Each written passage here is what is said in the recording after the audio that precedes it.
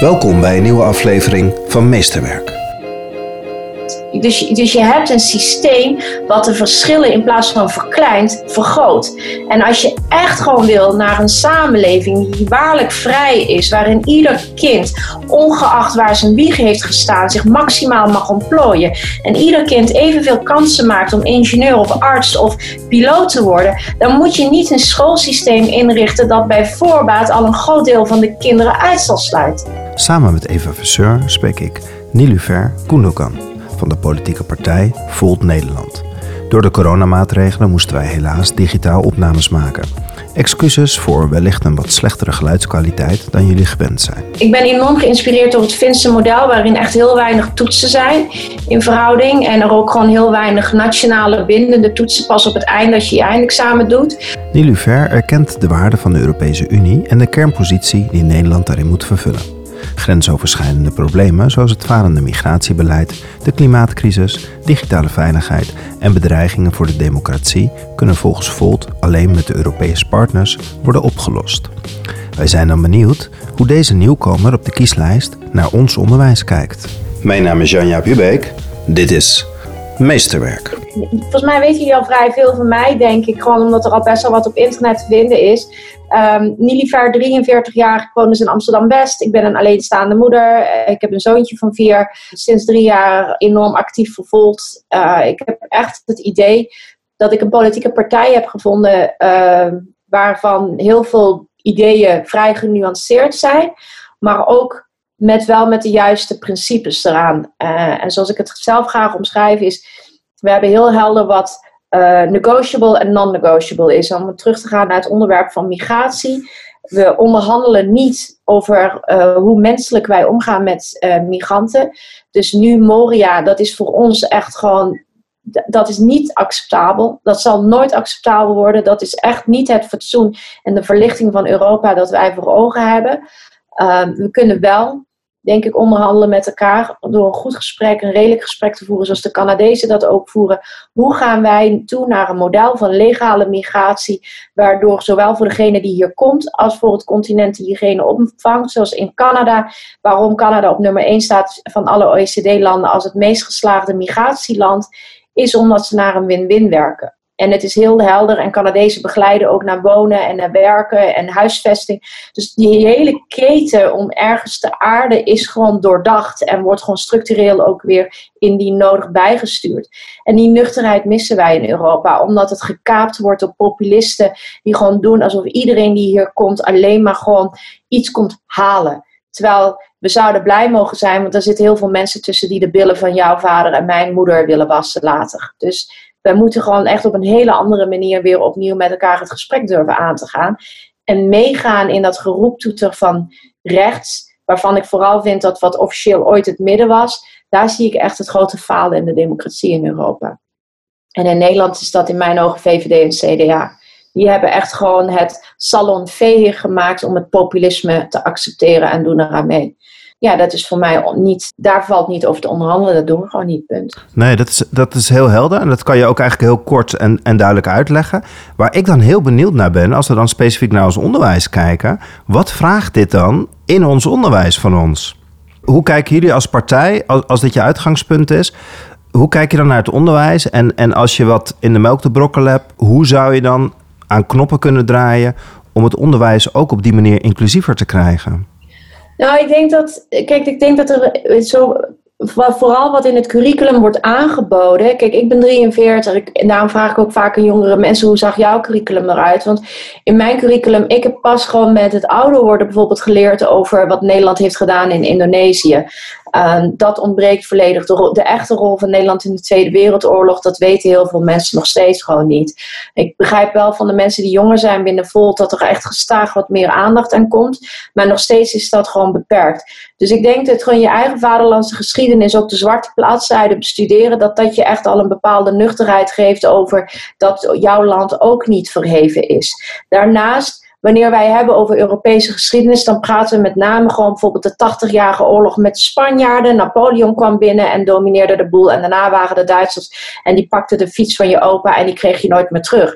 Dit is allemaal gewoon kommer en kwel wat over Europa wordt verteld. Maar er wordt niet verteld hoe een Voltaire of een Caravaggio of een Goethe Nederland en ook Europa allemaal hebben verrijkt. En dat gewoon de filosofie, de kunsten, het denken, de debat rond de democratie, waarom we met Montesquieu naar een trias politica allemaal streven, waarom het huis van Thorbecke eruit ziet zoals het is, dat is continu kruisbestuiving vanuit Europa, dat ons denken en onze fragiele systeem van democratie, maar wat supermooi is, maar ook kwetsbaar is, zo hebben ingericht. Ik denk dat al die kennis op een heel erg en de manier waarop, dat weet ik niet, want ik ben geen onderwijsdeskundige. Ik denk dat leraren en pedagogen daar veel betere ideeën over hebben. Maar ik denk wel, als je bijvoorbeeld kijkt naar de Scandinavische landen, waarin in dat burgerschap en in dat verder kijken van het verheerlijken van de eigen nationale geschiedenis ten opzichte van andere geschiedenissen, dat wel in ieder geval belangrijke ingrediënten zijn om te werken aan de ontplooiing van de mens. Want dan trek je hem voorbij de beperkte kennis. En dan ga je diegene gewoon echt verrijken. En ik denk dat daar gewoon veel in bereikt kan worden. En dat is denk ik gewoon nog in het Nederlandse curriculum nog wel afwezig. Ik snap je, maar er zit ook iets duaals in je verhaal. Bij je inleiding zei je net van dat in Nederland een te grote toetscultuur is. Als je het over kennis hebt, dan gaan wij in het onderwijs al gauw die kennis weer proberen te toetsen. Dus als wij juist die persoon voorop willen zetten en die ontwikkeling van die persoon voorop, in hoeverre speelt kennis en het toetsen van kennis daarbij dan een rol als het aan jullie zou liggen? Ik ben enorm geïnspireerd door het Finse model, waarin echt heel weinig toetsen zijn in verhouding. En er ook gewoon heel weinig nationale bindende toetsen pas op het eind dat je eindexamen doet. Ik denk dat we dat toetsen gewoon zoveel mogelijk los moeten laten. Dus en ik denk dat leraren en onderwijsdeskundigen dat veel beter kunnen inschatten wanneer het wel nodig is en wanneer het goed is. Dus een mate van toetsen is natuurlijk nodig, omdat je anders gewoon, weet ik niet, dit is een aanname, dat je dan anders gewoon ook niet prikkelt om echt actief bij de kennis te blijven. Maar ik denk dat het vooral weer moet gaan over lol hebben. Het feit dat wij zo'n groot gedeelte van onze 15-jarige slecht leest, is denk ik omdat je van die vreselijke toetsen hebt als begrijpend lezen, waar Arjen Lubach ook denk ik gewoon prachtig de draak mee stak. Ik denk dat, gewoon maak het gewoon weer leuk. En zorg er ook voor dat dingen gewoon per leeftijdscategorie en ontwikkeling van het kind aansluiten bij het kind. Neem kinderen gewoon mee naar musea en vertel dan iets over de geschiedenis. Neem ze mee op ontdekkingstochten in een stadstuin waarin groenten en fruit gewoon groeien en dieren zijn. Ik denk dat er zoveel meer creativiteit te verzinnen is, gewoon hoe je het leren leuk kunt maken en dat kinderen er lol in hebben. En ik denk dat je dan persoonlijk veel meer gewoon het kind prikkelt en eigenlijk met een nudge of een wortel of hoe je het maar wil noemen meeneemt, in plaats van met dwang en pressie, ik moet een toets halen. Ik denk dat dat de verkeerde stimulans is. Ja, want jullie zijn als Volt ook voor het afschaffen van die eindtoets, van de CITO-toets. Ja. Maar dat is natuurlijk ook een manier om kansenongelijkheid tegen te gaan. Het geeft eigenlijk een objectief beeld van waar een kind staat. Hoe gaan jullie daar dan mee om? Nou ja, weet je, wij zien vooral dat die CITO-toets nu op dit moment de kinderen die eigenlijk gewoon al met een achterstand zijn begonnen, gewoon niet meer de kans geeft om gewoon die achterstand nog in te halen. En dat is denk ik ook het mooie van wat je in Finland ziet, dat ook de kinderen die uit minder rijke sociaal-economische milieus komen, die hebben langer de tijd om, wat ik begrijp, is dat kinderen tussen pak een beetje 10 en 15 nog echt een cognitieve spurt maken. Dat ze dan in de eerste jaren zitten ze gewoon vooral veel meer op het fysieke ontplooiing en de sociale vaardigheden en samenwerken. Dat is ook, begrijp ik ervan in ieder geval, vanuit de evolutie ook heel logisch, dat een kind in die fase daarin zit en later gewoon meer het andere soort leren meer komt. En dan zou je dus een hele grote groep kinderen in dit systeem, en dat zie je ook, die geef je dan niet de kans om zich verder te ontplooien om op HAVO of op VWO te gaan komen. Niet dat je per se dat als doel hebt, maar het is wel discriminerend. Dus je hebt een systeem wat de verschillen in plaats van verkleint, vergroot. En als je echt gewoon wil naar een samenleving die waarlijk vrij is, waarin ieder kind, ongeacht waar zijn wieg heeft gestaan, zich maximaal mag ontplooien. En ieder kind evenveel kansen maakt om ingenieur of arts of piloot te worden, dan moet je niet een schoolsysteem inrichten dat bij voorbaat al een groot deel van de kinderen uit zal sluiten. dan moet je werken aan een systeem dat zoveel mogelijk kinderen ingesloten zijn. En dat is denk ik gewoon heel belangrijk om daar bewust van te zijn. En dan ga je de discussie aan. Ik kreeg bijvoorbeeld gewoon terug van mensen met een christelijke signatuur, want wij zijn ook tegen het financieren van bijzonder onderwijs. Ja, met bijzonder onderwijs in Nederland, dat doet het fantastisch goed. Ja, hartstikke leuk. Dat is jouw groep. Maar dan ben je nog steeds niet bezig met de totale groep aan kinderen. En waarvan je gewoon weet dat gewoon hoe meer je naar de wijken gaat, waar armoede veel meer voorkomt, hoe meer kinderen daar eigenlijk niet de top weten te bereiken. En dat kan niet anders zijn dan dat je een systeem hebt gebouwd dat uitsluiting op uitsluiting op uitsluiting gewoon bevestigt. En dan gaat het mis. En het is ook je reinste diefstal van je eigen maatschappij. Want wil je echt naar een kenniseconomie, dan zou je het ook een plicht moeten vinden. Ook al geef je niks om die kinderen, heb je helemaal geen hart. Puur economisch zou je het eigenlijk ook al moeten willen. Dus het is een win-win om het te willen. Een belangrijk onderdeel in jouw model dan, als je van het systeem afstapt en je gaat eigenlijk meer vanuit vertrouwen vertrekken, geef je ook meer ruimte aan die docent. Je noemt net het Finse model, de Scandinavische. Daar zijn ze natuurlijk allemaal academisch geschoold. Wat voor impuls zouden jullie willen geven aan het aantrekken, ook van een diverser lerarenkorps, die hier ook op deze manier inclusiever in kan staan? Hoe kijk je eigenlijk naar het opleiden van toekomstige leraren in dat nieuwe systeem? Ik denk dat het vak gewoon sowieso aantrekkelijker gemaakt moet gaan worden. Ik denk dat op dit moment wordt dan gezegd, ja, het salaris is op zich niet slecht. Nou, als je dat gewoon afzet gewoon tegenover andere OECD-landen, is het inderdaad in Nederland niet echt slecht. Maar het is in Nederland zelf onvoldoende competitief met een vergelijkbare baan buiten het onderwijs. Dus die vlieger, die ene variabele van ja, het verdient in Nederland niet slecht, maar het verdient in Nederland zelf slecht. Dus dan moet je gewoon het salaris aantrekkelijker maken. Ik denk ook dat gewoon een deel buiten het salaris om ligt. Inderdaad, gewoon dat er gewoon veel meer administratieve lasten zijn dan nodig is. Dat er te weinig van vertrouwen uitgaat en te veel van het invullen van verplichte Excel-sheets.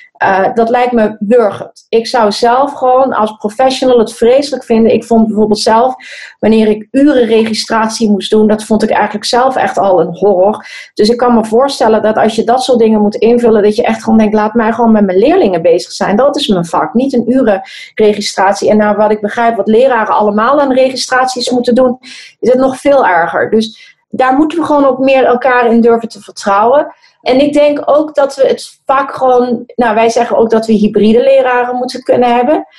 Ik kan me voorstellen dat voor veel mensen, die willen het misschien niet 5 dagen in de week doen, maar die lijkt hen, bijvoorbeeld ze zijn jurist, ik noem maar even wat, en dat willen ze gewoon blijven doen, bijvoorbeeld bij een kantoor of bij de overheid, 3 dagen in de week en dan 2 dagen in de week bijvoorbeeld maatschappijleer doseren of een ander vak doseren. Ik denk dat dat ook een hele mooie kruisbestuiving gewoon kan geven. En ik denk dat we gestaag inderdaad, net als de Finnen, gewoon daar naartoe moeten gaan. Dat we door de eisen aan het vak omhoog te schroeven gestaag, dat we ook het vak gewoon een bepaalde niveau geven die het nu eigenlijk gewoon mist. We hebben het vak eigenlijk een beetje gedegradeerd. Terwijl we brengen iedere dag het meest waardevolle in ons leven daar naartoe, in de hoop dat het het beste wordt ontplooid. En ondertussen kijken we op hen toch wel een beetje maatschappelijk neer. En dat doen we misschien niet individueel, maar wel maatschappelijk. En dat is toch natuurlijk te zot voor woorden. Ja, ik snap je. En voor mij zit er iets dubbels in je verhaal wat je nu vertelt. En je bent aan de ene kant voor hybride leraren. Uit heel veel onderzoeken blijkt dat 40% van de technische geschoolde mensen ook iets in het onderwijs zouden willen doen. Niet alleen maar in het onderwijs. Dat past heel erg bij jullie partijprogramma. Dus je kan bijvoorbeeld, als je het over Amsterdam, bij Booking.com werken en tegelijkertijd beta-vakken op een middelbare school geven. Bijvoorbeeld 2 dagen in de week, zoals je zegt. Maar voor die persoon, die wil niet nog een keer 4-5 jaar naar school om academisch geschoold te worden, om die kwalitatief goede leerkracht te worden. Dus hoe kijk je dan tegen het opleiden van leraren in die hybride vormen aan? Want ergens moet het dan ook passend zijn, dan beginnen die mensen er helemaal niet aan. Nee, ik denk dat ook afhankelijk van de werkervaring en het kennisniveau, dat je gewoon een aantal modellen gewoon kunt maken. Want je zult absoluut wel wat pedagogische vaardigheden moeten ontwikkelen. Want ik denk, hoe goed jij ook bent misschien in het programmeren van allerlei apps en dergelijke, is toch wel een ander niveau van werken dan voor een klas staan en je kennis overbrengen. Dus dat is echt ook vakmanschap. Dus hoe goed jij ook daarin bent, je zult bepaalde dingen, vaardigheden moeten ontwikkelen en je zult gewoon moeten weten wat er in het curriculum ook aangeboden wordt, zodat ook jouw kennis daarop aansluit. Maar ik denk dat voor sommige mensen misschien een half jaar of een jaar betaald, verkort 1 dag in de week zo'n opleiding volgen misschien al meer dan voldoende is. Wat mij betreft is het echt niet nodig om helemaal van meet af aan vooraan te beginnen. Dat denk ik niet dat dat nodig is. Want dan denk ik dat je juist dat hybride model dan eigenlijk gewoon zelf ondermijnt, doordat je dan zegt, ja, we vinden u wel een vakman of vakvrouw, maar ondertussen moet u wel weer helemaal vooraan beginnen. Terwijl ik denk, als je zegt, u hoeft alleen maar 1 jaar, 1 dag in de week te werken aan curriculum en aan vaardigheden, dan denk ik ook dat heel veel mensen daarin gewoon heel redelijk zeggen, ja, dat snap ik wel. Het mooie van jullie programma is dat jullie heel erg ook vertrekken vanuit Europa. Hè? Daar begon je net in je inleiding eigenlijk al mee. Als je naar het onderwijs kijkt, hoe zouden we vanuit het onderwijs meer verbinding in Europa kunnen krijgen? Of zouden we vanuit Europa een positieve kanteling aan ons onderwijs kunnen realiseren? Nou, ik denk dat een van de mooiste dingen die Europa tot nu toe heeft bereikt in het bereiken van Europeanen is het Erasmus-programma, waar miljoenen jonge Europeanen al gebruik van hebben gemaakt. Inmiddels heeft dat gewoon geleid tot meer dan 1 miljoen Erasmus-baby's. Dus juist door over de grenzen heen bij elkaar gewoon studeren, heeft gewoon geleid tot liefdes en heeft gewoon geleid tot baby's met ouders die uit 2 verschillende Europese landen komen. Dus wij vinden dat echt gewoon een van de mooiste successen van Europa.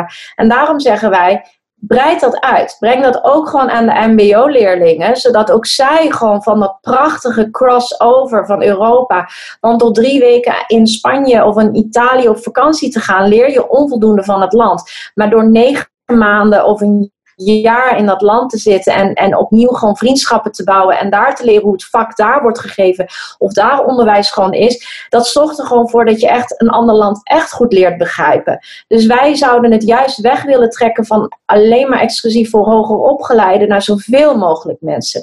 En ik denk dat dat gewoon de spin-off zal denk ik zijn nog meer Erasmus-baby's.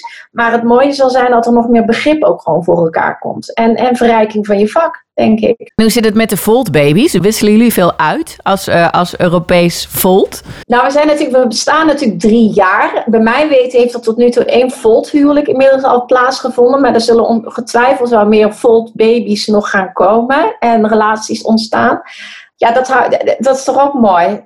Dat juist door dit soort dingen, je begint aan het een en er komt onbedoeld iets anders. En ja, dat maakt het toch alleen maar rijker. We houden daar misschien nog onvoldoende mee bezig. Ik kan wel zeggen dat los van de Volt-baby's er wel al een heleboel Volt-vriendschappen zijn. En dat maakt het ook al heel mooi. En het is door die stomme corona, waar we natuurlijk allemaal last van hebben, dat we elkaar ook niet kunnen zien. Dat is wel, vind ik, echt heel mooi aan Volt. Dat je gewoon echt in een hele korte tijd gewoon heel veel Europeanen leert kennen. Ja. Nou ja, en ik ben ook wel benieuwd naar de kennisuitwisseling over bijvoorbeeld het onderwijs. Hebben jullie het daarover? Komen jullie samen specifiek over dit thema? Wat kunnen we leren van andere Europese landen? Zeker. Op praktisch alle onderwerpen, of tenminste niet praktisch, op alle onderwerpen komen we samen. En dat is ook gewoon, bijvoorbeeld wij hebben de Mapping of Policies, heet dat. Dat is zeg maar het moederdocument van Volt Europa. Daar is nog niet alles in volledig in uitgekristalliseerd. Maar daar hebben we gewoon wel met elkaar over alle onderwerpen, waaronder ook over onderwijs, zover als we op dat moment kwamen, met elkaar vanuit alle Volt-landen gesproken en van gedachten gewisseld en gewoon gezegd van hoe willen we naar voren. Wij hebben wel een natuurlijke tendens om gewoon onder de noemer van beter goed gejat dan slecht bedacht, gewoon bij elkaars landen te kijken van hey, wat werkt in jouw land en wat kan ik ervan leren?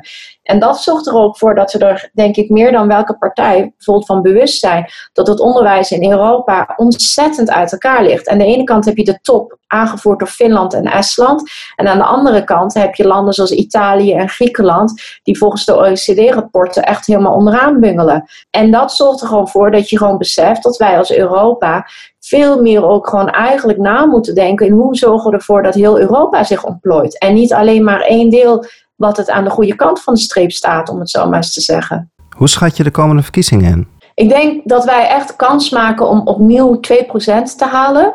Dat hebben we met de Europese verkiezingen gehaald. Dat zijn natuurlijk andere verkiezingen. Dan is een pro-Europese partij die goede stemmen haalt, is logisch. Maar we zijn alweer 2 jaar verder. Een professionelere organisatie, een bekendere partij geworden. We hebben in Noord-Rijn-Westfalen gemiddeld ook 2% gehaald. Dat is een deelstaat van Duitsland dat vrij veel op Nederland lijkt. En daar hebben we in heel veel steden zo 7-8% ook gehaald. We doen het buitengewoon vaak gewoon buitengewoon goed in steden. En dat was in Nederland ook zo. Amsterdam hadden wij 5%. Eindhoven hadden we, dacht ik, 4%. Dus ik denk dat we hier ook opnieuw in steden, niet alleen de Randstad, want dat wordt vaak gezegd, maar dat is echt niet waar. We doen het ook echt heel goed in Groningen, Wageningen en Eindhoven. Steden in Nederland waar Europa, denk ik, minder ver voelt, dichtbij echt wordt ervaren. Daar gaan wij, denk ik, gewoon echt wel een goede eerste verkiezingsuitslag halen. En ik denk dat we daardoor met 3 man in de Kamer gaan komen. En dat is voor een eerste keer, is dat denk ik een hele mooie opening. Ik ben er wel benieuwd hoe jullie verbinding ook houden met het onderwijs in Nederland. Je vertelde net over die toetscultuur. Je hebt nu een hele bestuurlijke beweging in Nederland van bestuurders, van grote besturen, die zeggen we stoppen met die toetscultuur. Wij steunen onze scholen die dat anders willen doen. Als Volt, in hoeverre zijn jullie ook in Nederland eigenlijk verankerd in dat onderwijssysteem om vervolgens ook dat onderwijssysteem te gaan veranderen? Nou, nog niet. En dat lukt in alle eerlijkheid ook niet. Want we zitten natuurlijk gewoon echt, in sommige opzichten zijn we echt net begonnen. We hebben wel over het onderwijs al de eerste gesprekken met mensen in het veld al gehad. Maar ik denk zodra we in de Kamer gaan komen, dan gaan wij denk ik gewoon die relaties die al zijn begonnen, gaan we denk ik gewoon nog verder proberen te verdiepen. Want onderwijs is echt wel de ideale samenleving die wij voor ogen hebben. Daar is onderwijs absoluut gewoon een need to have. En dus is voor ons onderwijs echt een portefeuille dat we zeker gewoon gaan innemen. Dus dat is echt niet iets wat wij gaan verwaarlozen. Wij gaan er gewoon werk van maken. Alleen het is tot nu toe is dat gewoon bij een paar eerste ontmoetingen geweest. Maar ja, dat is denk ik gewoon de praktijk van een kleine nieuwe partij zijn. Het lukt je niet om alles in één keer even robuust op te bouwen. Nee, dat vind ik wel een mooi eerlijk antwoord ook, eerlijk gezegd. Je hebt nu een kind van 4 jaar en die is straks aan het einde van de regeerperiode zal die dan ongeveer 8 zijn. Wat gaat hij ervan merken op school als Volt in de Kamer komt? Ik hoop dat er gewoon meer vrijheid zal zijn voor leraren en scholen zelf om naar eigen inzicht het in te vullen. Ik hoop dat voor scholen dan die in buurten staan met lagere sociaal-economische achtergronden veelal meer geld zal zijn, zodat die scholen gewoon ook meer kunnen doen voor hun leerlingen. Wij pleiten ook gewoon voor lunch op school, omdat je zeker in de armere wijken zie je. Ik begreep dat bijvoorbeeld in Rotterdam-Zuid, waar heel veel armoede is, 25% van de kinderen zonder ontbijt naar school gaat. Nou, dan hoef je helemaal geen kinderarts te zijn om te weten dat die kinderen dan als ze op een leeg buikje helemaal niet kunnen leren. Dus los van het systeem en wat we daar allemaal op aan te merken hebben, het gaat gewoon in de basis dan gewoon al niet goed. Dus daar moet je iets mee doen. En wij vinden dan, we zijn nu voorbij het niveau dat we dat gewoon nog kunnen zeggen, dat laten we gewoon aan de ouders over. Maar tegelijkertijd zit daar ook gewoon een wens in dat het voor die ouders gewoon ook goed gaat. Vandaar dat wij ook zeggen het wettelijk minimumloon moet omhoog. Er moet een negatieve belastinginkomen komen, zodat ook die ouders van die kinderen het daadwerkelijk ook beter hebben. Dus het is je kunt niet op één spoor alleen maar zeggen, want daarmee maak je de school verantwoordelijk volledig voor een systeem dat ook buiten het onderwijs gewoon niet op orde is. Maar wij willen dus ook die ouders, want we zijn ervan overtuigd dat als mensen meer te besteden hebben, minder stress hebben en ook betere keuzes maken. Dus wij willen ook daarna aan werken dat er gewoon meer mensen gewoon goed vooruit kunnen komen en ook kinderen minder in die stress zitten. Want dat zie je nu ook bijvoorbeeld met corona. De grootste klappen vallen opnieuw in de meest arme gezinnen. Waarom? Omdat ze klein behuisd zijn, niet alles aan spullen gewoon kunnen kopen. Het is daar gewoon lastiger dan wanneer je gewoon op 300 vierkante meter met een royale achtertuin woont. Zo is het ook. En daar moeten we denk ik gewoon veel meer een eerlijke discussie ook over hebben. Dat die ongelijkheid minder groot moet zijn. En wat zal die nog meer merken? Dat het sociale en het culturele, dat niet een nice to have is, maar een need to have. En ook dat vind ik gewoon prachtig aan wat ze met name in Finland en ook in Zweden en zo veel meer in het onderwijs hebben zitten. Muziek, sport en spel. Ik vind dat minstens zo belangrijk dat kinderen dat gewoon ook meekrijgen als DT, kofschip en tafeltjes leren.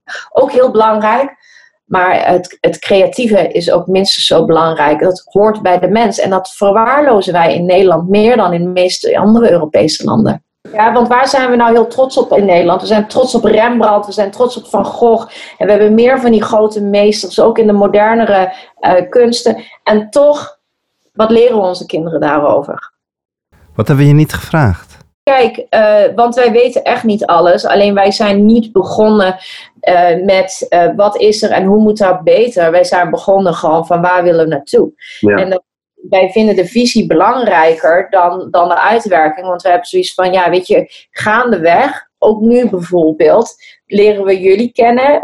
En dan ga je gewoon toch weer mensen ontmoeten die je dan toch weer gewoon weer input geven. En dan wordt het verhaal vanzelf wel helderder wat je wil. En ik denk, en dat is wel mijn zorg aan de andere kant, dat als je te lang gewoon in die politiek zit met alle mensen die daar buitenom vanuit het maatschappelijke middenveld je beïnvloeden, dan word je onderdeel van het systeem in plaats van onderdeel van de droom. En dat is denk ik veel belangrijker. Misschien nog wel een mooie vraag over, want dat is een beetje waar wij dan naar op zoek zijn, van in welke mate kan de politiek echt iets doen voor het onderwijs? Nou ja, ik denk dat heel veel dingen, in alle eerlijkheid, wordt gewoon meer sectoraal gezien in plaats van dat je het holistisch moet benaderen. Ik denk niet, ik optuig je het allermooiste onderwijssysteem op in Nederland en de ongelijkheid blijft zo groot en je woont in een heel klein huis met een moeder die depressief is en een vader die mishandelt, dan zal toch een kind daaronder gaan lijden. Dus ik denk dat je gewoon veel eerlijker moet zijn over alles wat invloed heeft op het leven van de mens en de ontwikkeling van een kind. En ik vind het niet te verkroppen dat we een van de rijkste landen zijn ter wereld. En dat we gewoon kunnen identificeren dat er hele grote stukken, vooral in de Randstad zijn, van buurten, waarin kinderen zonder onderwijs naar school gaan. Waarin slecht behuisd is. Waarin vervolgens dan het repliek is, als daar gewoon aandacht voor wordt gevraagd, ja, dan hadden ze maar minder kinderen moeten maken. We praten dan niet over het woningtekort wat er is en vooral het fatsoenlijke woningtekort wat er is. Dus alles wordt gewoon heel erg gewoon teruggeschoven op het individu. Het is je eigen fout, weet je. Rijk zijn, dan ben je een winnaar, ben je succesvol en dat moet gelauwerd worden. En arm zijn, dat is ook een keuze geweest, maar dat was slechte keuze, domme keuze, eigen schuld, dikke bult. En ik denk dat we terug moeten naar een systeem en een denken waarin we zien dat er mensen zijn die gewoon met betere startposities zijn begonnen. En dus is het makkelijker om er een beter leven uit te distilleren later. En mensen zijn die met een slechtere startpositie zijn begonnen. Maar die hebben evenveel recht, omdat we een fatsoenlijke samenleving willen creëren, om dezelfde kansen te kunnen krijgen. En dat noemen we beschaving. En ik denk dat we daar gewoon opnieuw het gesprek over aan moeten gaan. Willen we een beschaafde of een onbeschaafde samenleving? En ik vind dat Nederland op dit moment hard op weg is om naar een definitief onbeschaafde samenleving te gaan. Dat Amerika met de gated communities, dat zie ik echt gewoon als een nieuwe hel. Dat lijkt me echt afgrijselijk. Want wij zien echt niet alles hoor. Wij zijn echt geen orakel hoor. Maar ik denk dat we wel met een frisse blik gewoon naar de wereld willen kijken. En een ideële beschaafde wereld willen definiëren. Heel erg bedankt. Tot goed, dankjewel. Dankjewel. Doei. Hoi. Audiocollectief Meesterwerk duikt de komende periode de landelijke verkiezingen van 2021 in. Want wij denken dat er voor het onderwijs echt te kiezen is. Meer podcastafleveringen van Meesterwerk zijn te beluisteren via Spotify, iTunes, Soundcloud of kijk op janjapubeek.nl. Je kunt deze aflevering een duimpje of een aantal sterretjes meegeven, zodat meer mensen deze podcast makkelijker kunnen vinden. Hoe dan ook, tot de volgende aflevering van Meesterwerk.